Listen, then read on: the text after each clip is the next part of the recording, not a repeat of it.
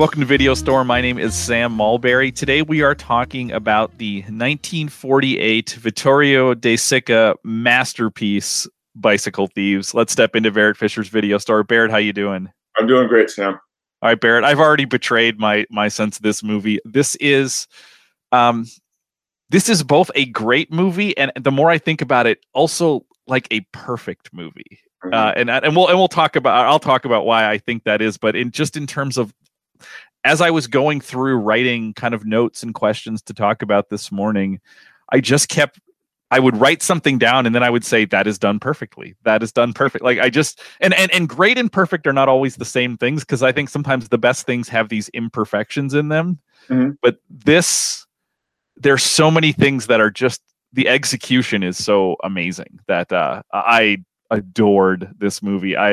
I've been slowly building my list of, kind of ranking the movies we've watched. And as I finished writing notes today, I realized I probably need to bump this movie up higher up on the list. So I'm going to tell you just right off the bat, I love this. What is your history with this film? Oh, that's a good question. Again, it's another one of those films I kind of always knew it existed. And I first knew it, as I mentioned last week, as The Bicycle Thief. Probably my initial impression of the film had to do with seeing film posters in New Haven, Connecticut, where there was the Yale Film Society, and that's where I first kind of became interested in foreign films, just by seeing these posters. I don't know when I first saw the film. Probably when I was an undergraduate. Probably it wasn't a great print, and then I would have gone back to it when I was teaching my film class. I never actually used it in class, but I know that I watched it in the Criterion edition, which came out in '99. So sometime after that, I watched it when I was doing a little bit of research on neorealism. So I'd watched Rome Open City, I watched Bicycle Thieves, I watched Umberto D. So somewhere in there, maybe 15, 20 years ago.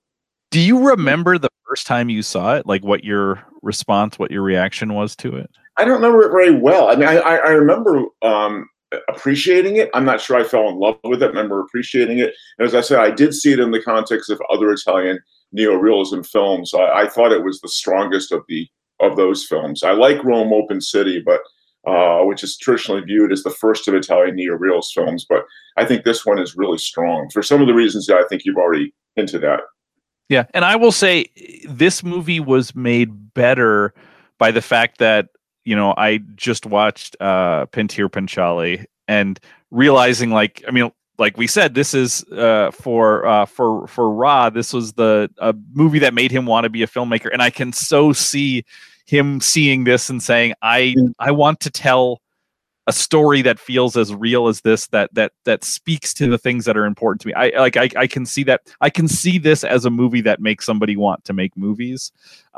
So I will say the context in which I watched it, the conversation I've watched it in, definitely kind of raised that level. Now, I know we talked about this last week, but in case people are bouncing around listening to different episodes, can you give us the quick rundown of Italian neorealism, just so we can get that sort of up front here, and then we can dive into the film? Yeah, so first of all, just in terms of the history of Italian neorealism, it's when the Italian film industry starts to rebuild itself in the literal rubble of World War II. So, and it's considered a very short-lived movement in terms of the films that are actually identified as truly Italian neorealist. And most people would say there's really only kind of 7 films in that category, all made between 1945 and 1952, though most of them made just between 45 and 48. So 1945 is Roberto Rossellini's Rome Open City. Bicycle Thieves is 1948. So De Sica makes 3 films that are considered neorealist. Rossellini makes 3, and Visconti makes 1. And so that's one of the really interesting things about Italian realism. Those are really the canonical ones. So what they have in common in terms of style is you have location filming, so the quote unquote real world. So there's a real fascination, especially with cityscapes, because they're so complex and historically layered in places like Rome. There's an effort to avoid obvious filmmaking contrivances. So you tend not to see crane shots, long tracking shots, complex editing. So in a sense, it's an effort to present reality kind of the way we actually experience it, and we don't experience it with any of those kind of filmic conventions. They try to use available light. They tell the stories of ordinary people. It gets back to what we talked about with First Cow. Often people living in the margins, people living in conditions of oppression or lack, basically economically straitened circumstances. And then another element, which is true of Bicycle Thieves, and isn't true of all neorealist films, but does tend to be, and that is the use of non-professional actors. The actors in this film are just, quote, ordinary people that De Sica chose. Because that helps to get more at a kind of authenticity. One of the commentaries on the film that I watched was called "Life as It Is," which is seen as one way of expressing kind of the tenet of neorealism, which is we want to show reality as it really is. Now, one could argue that the convention of not having any conventions is in fact a convention, and there are things about Bicycle Thieves which are very skillfully done. So there's a little bit of this whole notion of reality. It's not a documentary, right? It still is a fiction film. So, but if you contrast it with Hollywood films, and I think one of the little ironies in this film, one of the commentaries in this film is the fact that the father is putting up a poster of Rita Hayworth, right? That represents Hollywood glamour, and Italians had seen plenty of Hollywood films at the time. So this is a direct contrast with that kind of filmmaking. Yeah, and this, I assume, we talked about Satyajit Ray being inspired by this. I presume that there are, although this is a short-lived movement, that this inspires either individuals or movements at different times in the decades past. Can you think of and I realize I'm putting you on the spot here. Can you think of like a more contemporary movie that maybe leans on or is inspired by something like Italian neorealism? Well, I in a sense, I mean, I already mentioned First Cow. I suppose in a way you could say that that's the case. There was I'm not going to come up with the title of it now, but there was a 1999 Iranian film that Ebert mentions in his conversation about Bicycle Thieves, and there's a scene where the father puts the child on the handle of a bicycle, and he says, "This is very definitely inspired by Bicycle Thieves, by Bicycle Thieves." There, I also mentioned last week there's a Chinese film called Beijing Bicycle, which is kind of a remake of Bicycle Thieves in the Chinese setting. There's also a very obscure African-American filmmaker made a film in the mid-'80s called The Messenger, which is also inspired by Italian neorealism. But I think anytime a film tries to give you that sense of, Chop Shop.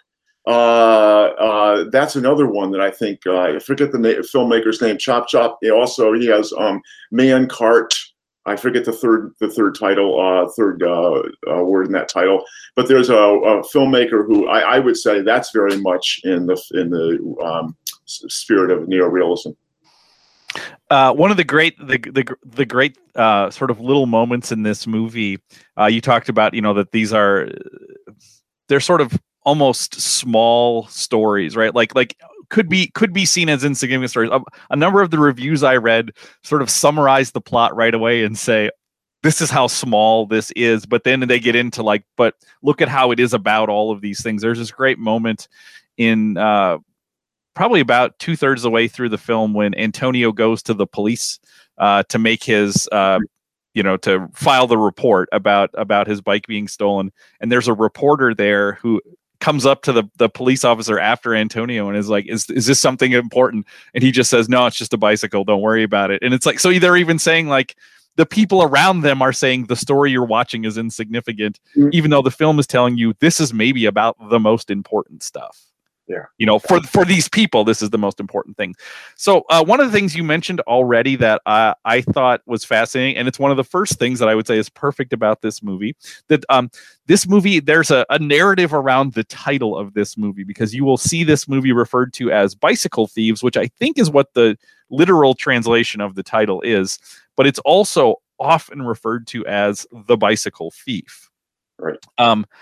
I love the title Bicycle Thieves. It is that is one of the things that's perfect. And it's the kind of thing that I didn't think at all about the title as I was watching it. And as I got to the end, I realized, oh, this is called this, that word is plural.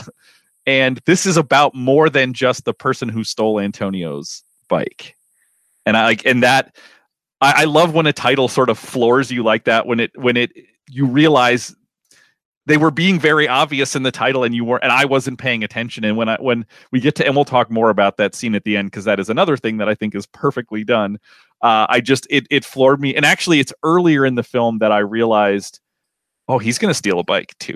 It's during that dinner, the lunch scene, which is another scene we'll talk a lot about, where as they're talking, it occurred to me, well, Antonio could just steal a bike. And then I realized he's going to steal a bike. Like that's where this is headed.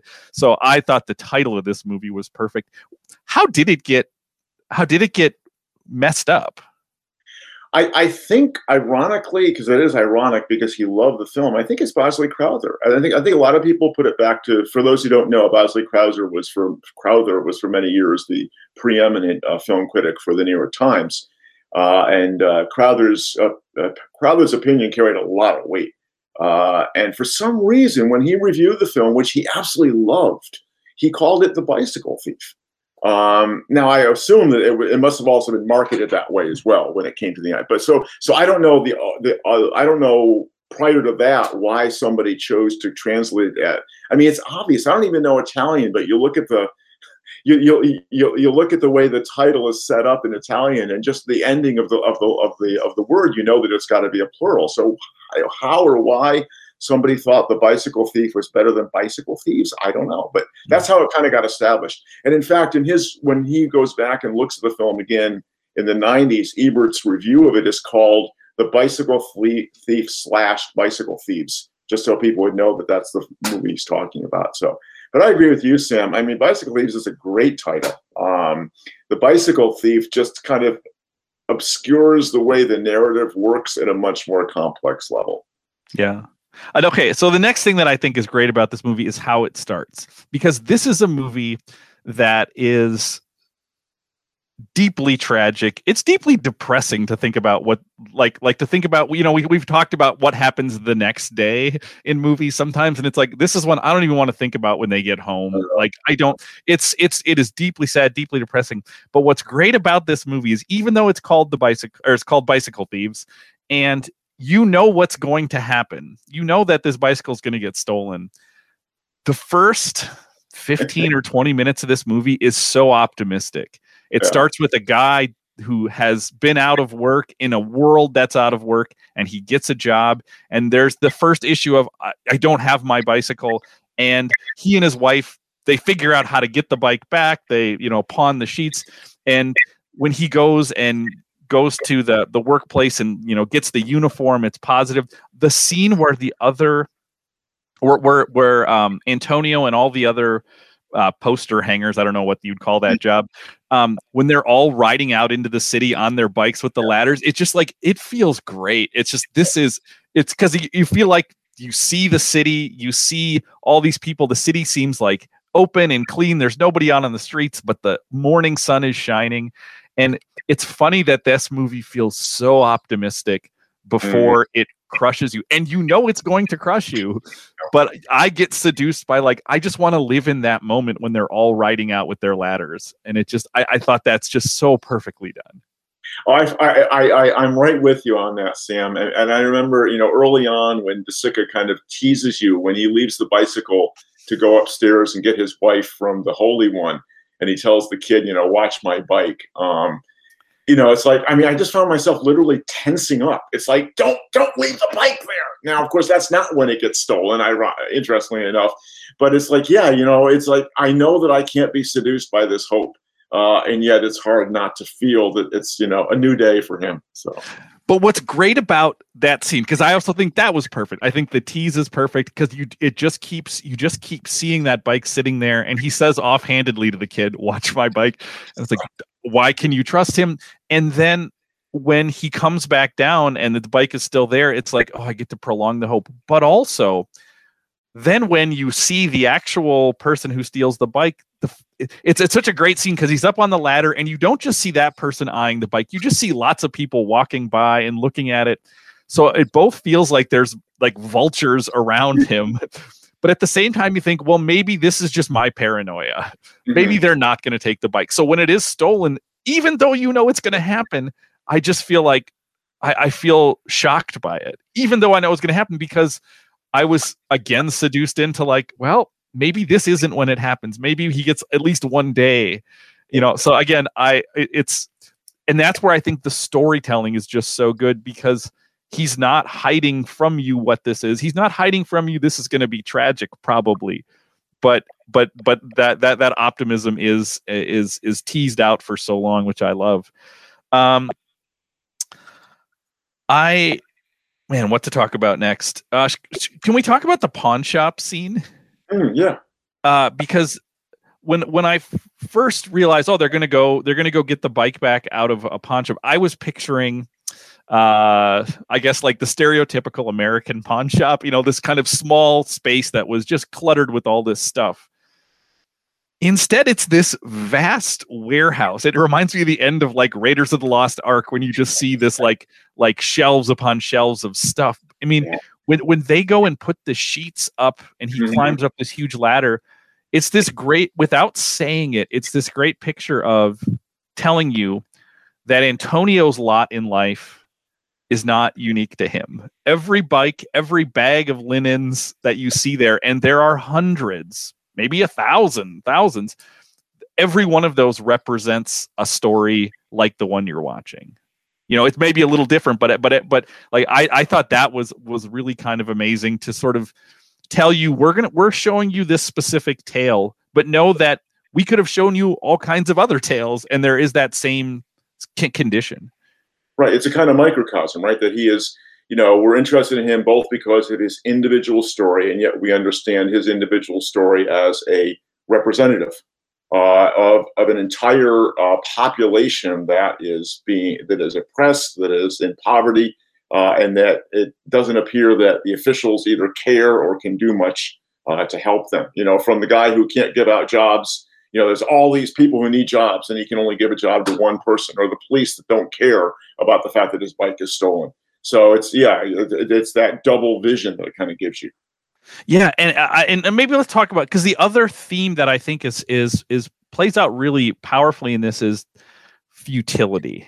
That even the quest for the stolen bike. I mean, I love the guy that he meets with who just sort of has a plan of like, we're going to go to this market. This is where they are.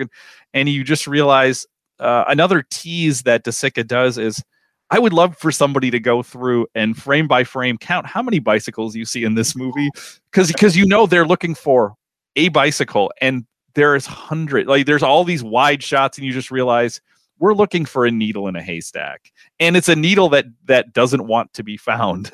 It's so from the very beginning you're like, we're going to go on a quest to have these people do this thing that's utterly impossible, and he tells you you're not going to find it.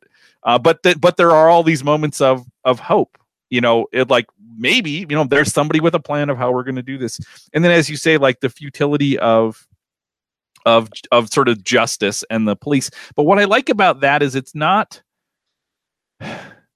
necessarily like corrupt justice. It's because I sort of feel like with the police officer that he meets in the police station when he files the report, I assume that's just kind of the case. Like, yeah, we can file a report, but do you think we're going to check every serial number on every bike? That it's like, we can't do that. And the cop at the end, who he gets when he actually encounters the actual thief of his bicycle. What I love is he's so he's empathetic and sympathetic to Antonio, but he's like, you know, there's all these people who are going to vouch for this guy. You don't, even if you're right. And he seems to be saying like, I believe you. Sure. But like, what do you want me to do? We can take this to the court, but they're going to have 100 people saying this guy didn't do it. There's no body, there's no bike. Right. So there is just this, it's like life is futile and these systems are futile in that way. And I thought that was really, really powerfully portrayed. I mean, this is still post World War II Italy, and the systems are overwhelmed. Things are still broken. But, you know, I want to say something about that scene in the the plaza when they're piazza when they're looking for his bike amid all these other bikes. A line from the Rime of the Ancient Mariner actually occurred to me. Right, Coleridge is the Ancient Mariner. They are dying of thirst on board the ship, and all around the ship, of course, is the vast ocean. Water, water everywhere, and nary a drop to drink. And I thought about that line as he's in this marketplace with hundreds, if not thousands, of bicycles, but not his. Yeah. It's to me it was one of the most tantalizing scenes in the film, because on the one hand, a bicycle is a bicycle is a bicycle, but on the other hand, it has to be this specific bike because that's his bike. So to me that was an amazingly that really captured the frustration, and of course that gets repeated again at the end when all the bikes come out of the stadium. And at that point, he can't overcome, as we know, he can't overcome the temptation. Can we maybe talk about Bruno a little bit? Because this is, as much as the actor who plays Antonio is great, Bruno is maybe the most perfectly cast person I've ever seen in a movie. What I love about him is that it is both a perfect child performance. It seems very real and natural and authentic. And at the same time, he has to play a little adult. There's so many indicators that are so fascinating. So I was reading one thing, and they were talking about, Bruno's about 8 years old, which means if this is 1948, means he was born around 1940. And for most of his life, his father, the reviewer was speculating, his father's probably fighting in the war. His brother's probably not there. So Bruno is, from his very birth, is probably the man of the house. Even as a small child. And it's so interesting because when his parents come home from the pawn shop, I was taken aback by how it's like he was reprimanding his parents about, like, how could you get ripped off? Like that's not enough. And it was so interesting. And then the next day when they go out to when he goes out for his job and Bruno goes with him, my first thought was, oh, that's cute. Like the son's gonna accompany his father. But when they get there, you realize, oh, Bruno's the one in the family with a job. He works at this filling station. So it's almost like he's taking his dad to work and he's saying, like, we're going to meet at the end of this long work day. And so you realize, like, he's actually in a position to kind of reprimand his father and, for the situations. And because he's sort of like, I'm doing my part. I thought that was, and they don't address it, but you see it happen, as Antonio rides off, you see Bruno go into the station and grab a funnel and like the thing he sits on. And I thought that was really, really pretty amazing. Yeah, he is like a little man. I mean, at the end when his dad gives him the money, he just tells him, you take the streetcar home. I mean, it's like, this is just normal life. Now, I don't know whether he doesn't go to school or because if I'm understanding the sequence, this is Saturday, because the day that they start looking for the bicycle is Sunday. So I don't know whether it's a weekend job for Bruno or whether he just doesn't go to school. That's not clear. But you're right. He is kind of I mean, even in his appearance, he is kind of a little man.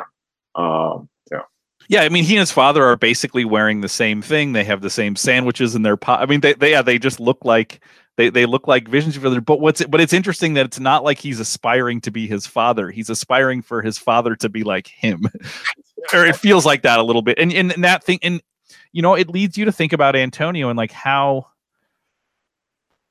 I mean, I'll use a gendered word. How emasculating must that feel to be like, I'm accompanying my son to his job while I'm going to my first day of my job.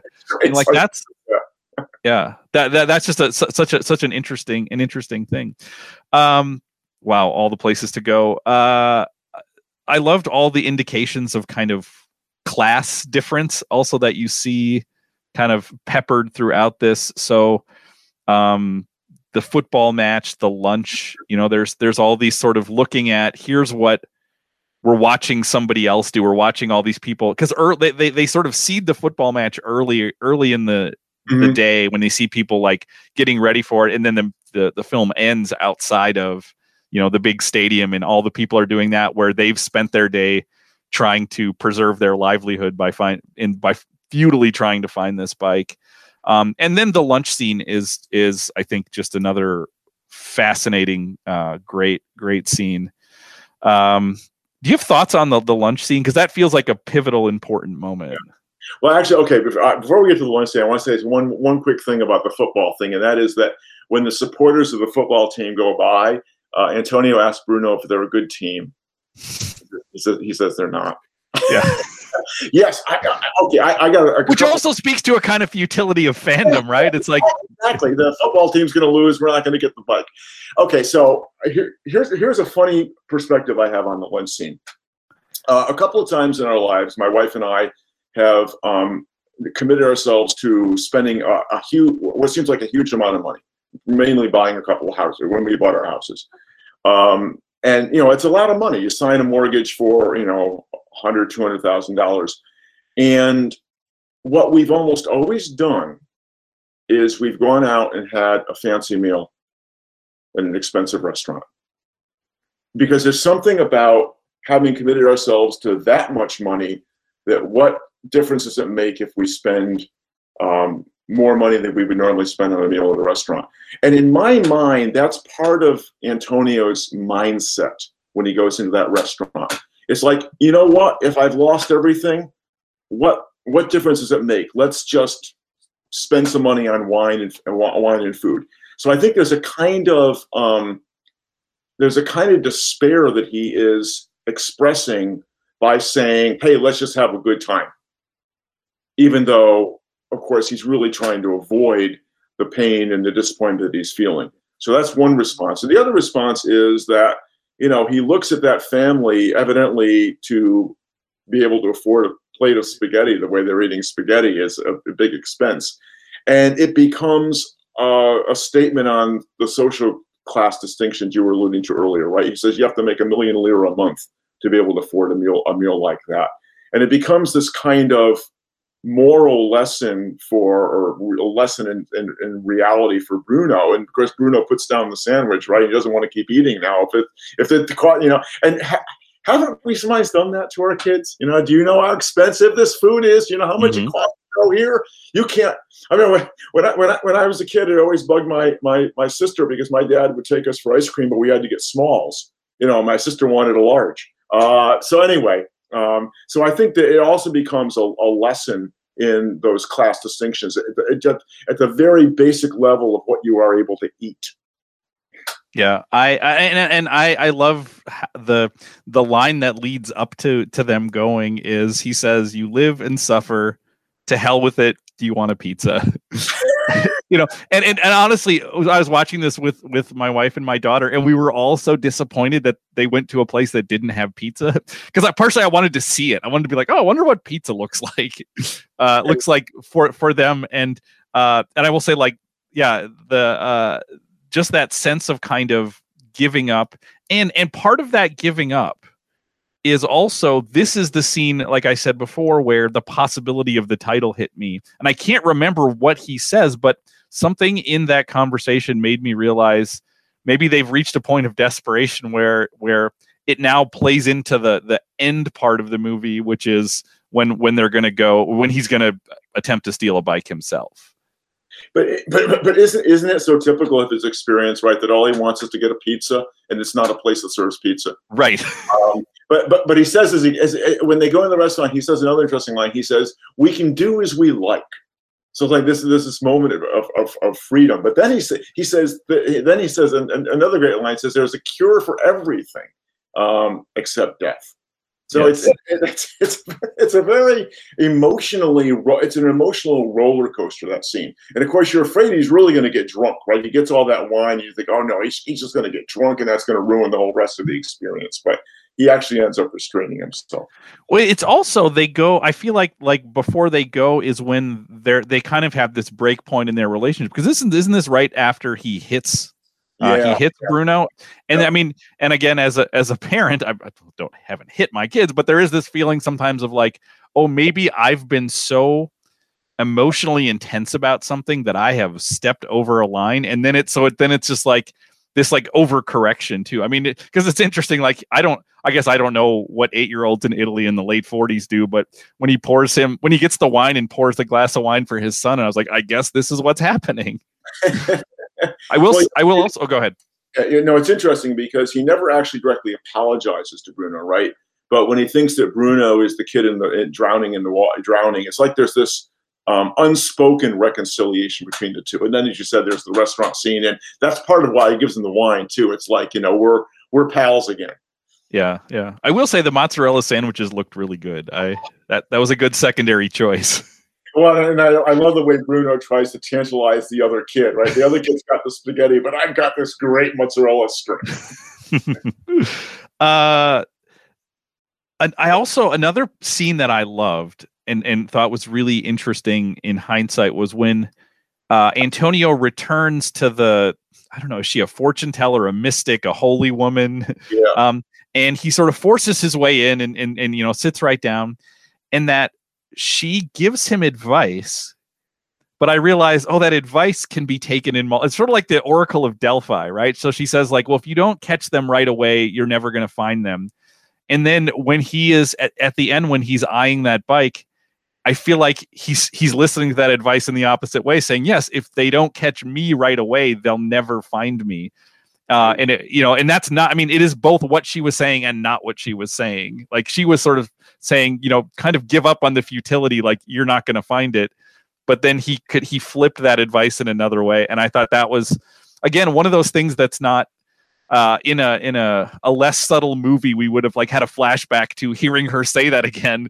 And instead you're just like, oh, clearly that's part of what's going through his mind right now. Yeah.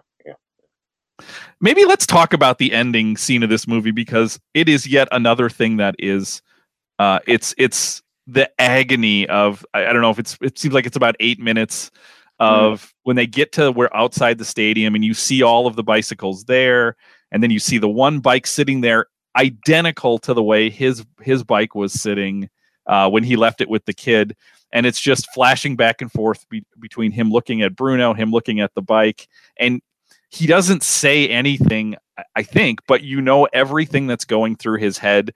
He's replaying the whole day. He's replaying all of the experiences.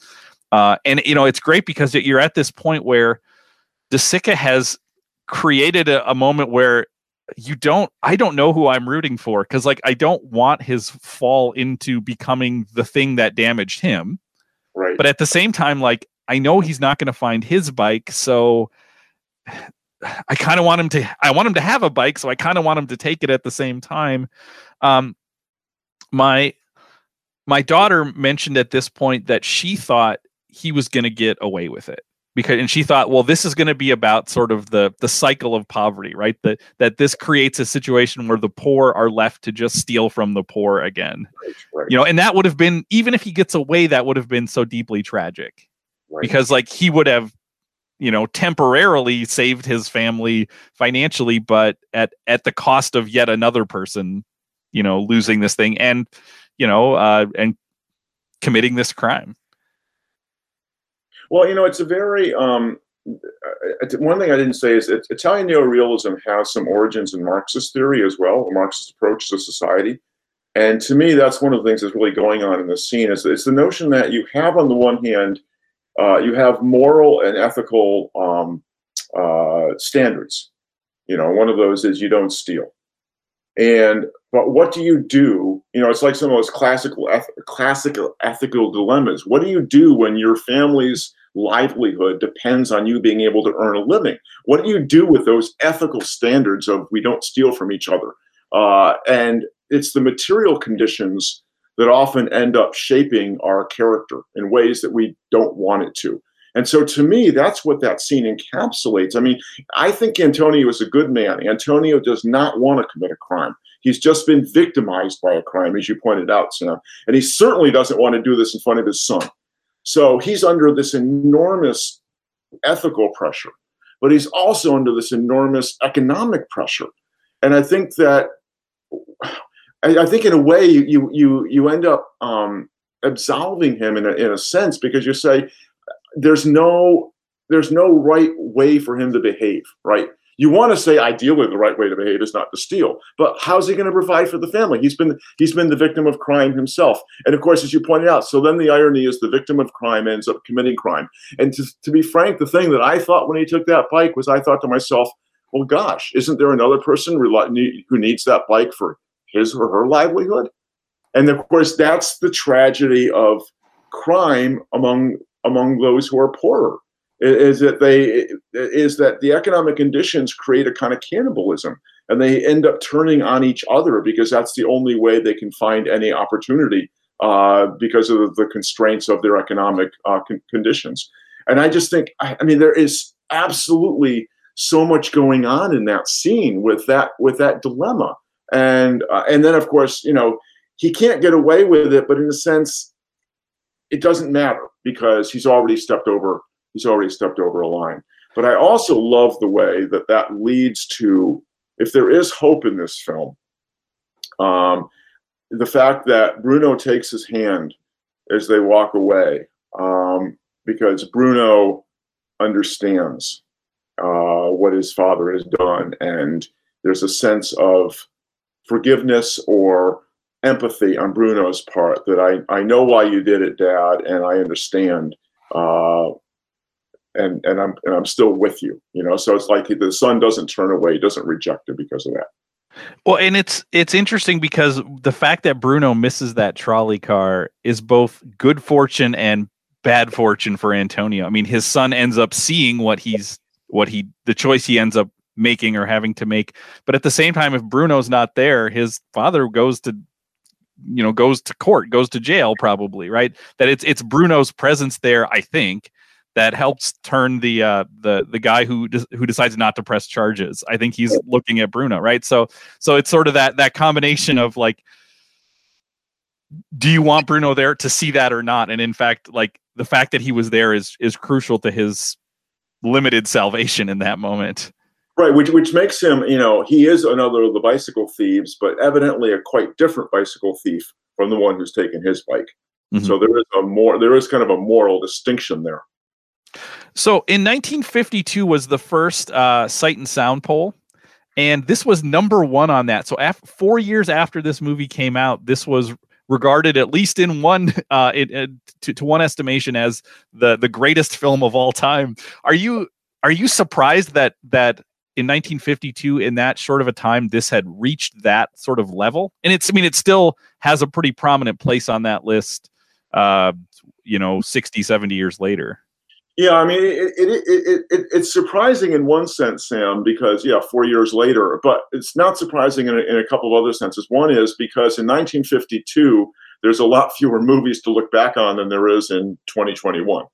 Right, so you've got fewer movies to choose from for great movies, and secondly, Italian neorealism was kind of at the height of its influence at that point. So I think that probably helped the film as well. But at the other hand, historical estimates that are quite short-sighted like that often don't end up lasting. So as you pointed out, it actually dropped off the list, and then it came back on after its re-release. So it kind of takes a while for these things to settle in. Mm-hmm. A couple of other little things. I'll actually let you go first. Do you have anything else? Because I have a couple other just little things, and I'm guessing we're probably overlapping on some of them. There's a great casting what if in this movie. Well, I want to go back to do a better job of answering your question earlier on about influences. And the film that I was thinking about that Ebert referenced is called Children of Heaven.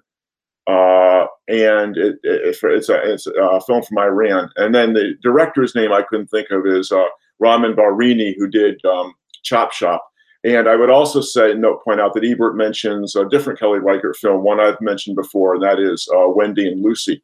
But one of the things that Ebert says about its relation to the Iranian film Children of Heaven talks about, as I mentioned, the father putting his little boy on the crossbar of his bicycle.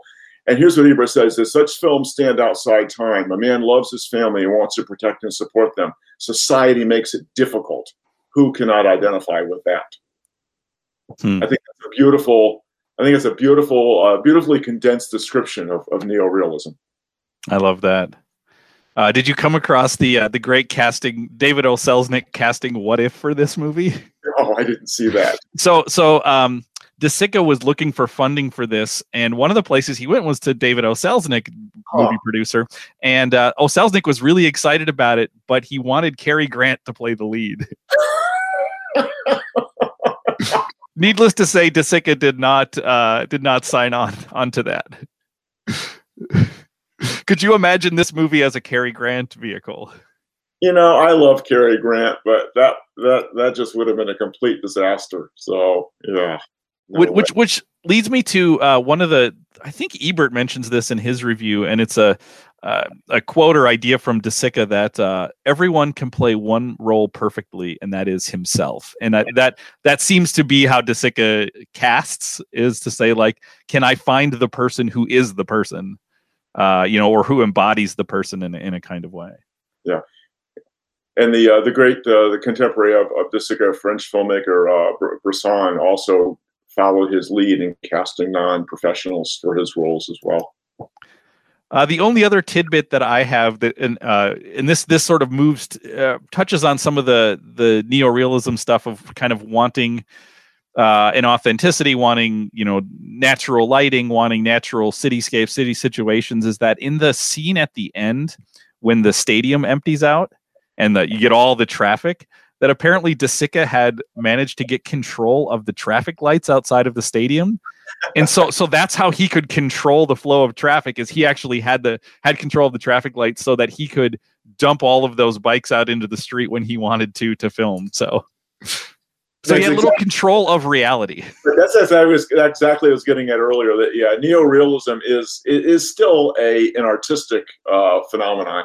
Mm-hmm. And I want to finish with one thing we haven't touched on. That is that the writer of the film, Cesare Zavattini, was one of the great architects of Italian neorealism. He made about 80 films, including, I think, about 20 or so with De Sica. And he wrote an interesting essay called Some Ideas on the Cinema. And I just want to kind of quote a couple of those passages. He says, the cinema's overwhelming desire to see, to analyze, its hunger for reality, is an act of concrete homage towards other people, towards what is happening and existing in the world.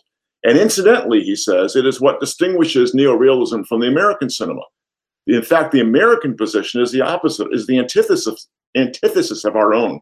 While we, that is Italian neorealists, are interested in the reality around us and want to know it directly, reality in American film is unnaturally filtered, purified, and comes out at one or two removes.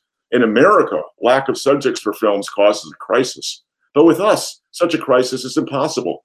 One cannot be short of themes while there is still plenty of reality.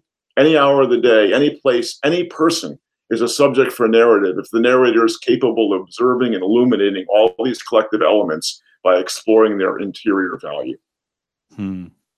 That's one of the manifestos of neorealism. I love that. We're going to get to your recommendation for next week, but before we do that, you mentioned, that there's about 7 actual Italian neorealist films. If someone wanted to watch one more from the ones you've either seen or heard of, is there one that that you would recommend?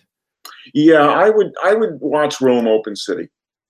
I think that's probably the other one I would at least start with. Okay, fantastic. So what do you have for us for next week? Well, I'm conscious, Sam, that we are in the middle of Lent and we are kind of working our way towards Easter. And so I thought that we ought to do some films that are kind of, in some ways, Easter themed, that is, dealing with death and resurrection in one way or another. So I'm discovering that I seem to gravitate towards films with Robert Duvall. We've already seen him in a couple of very different roles.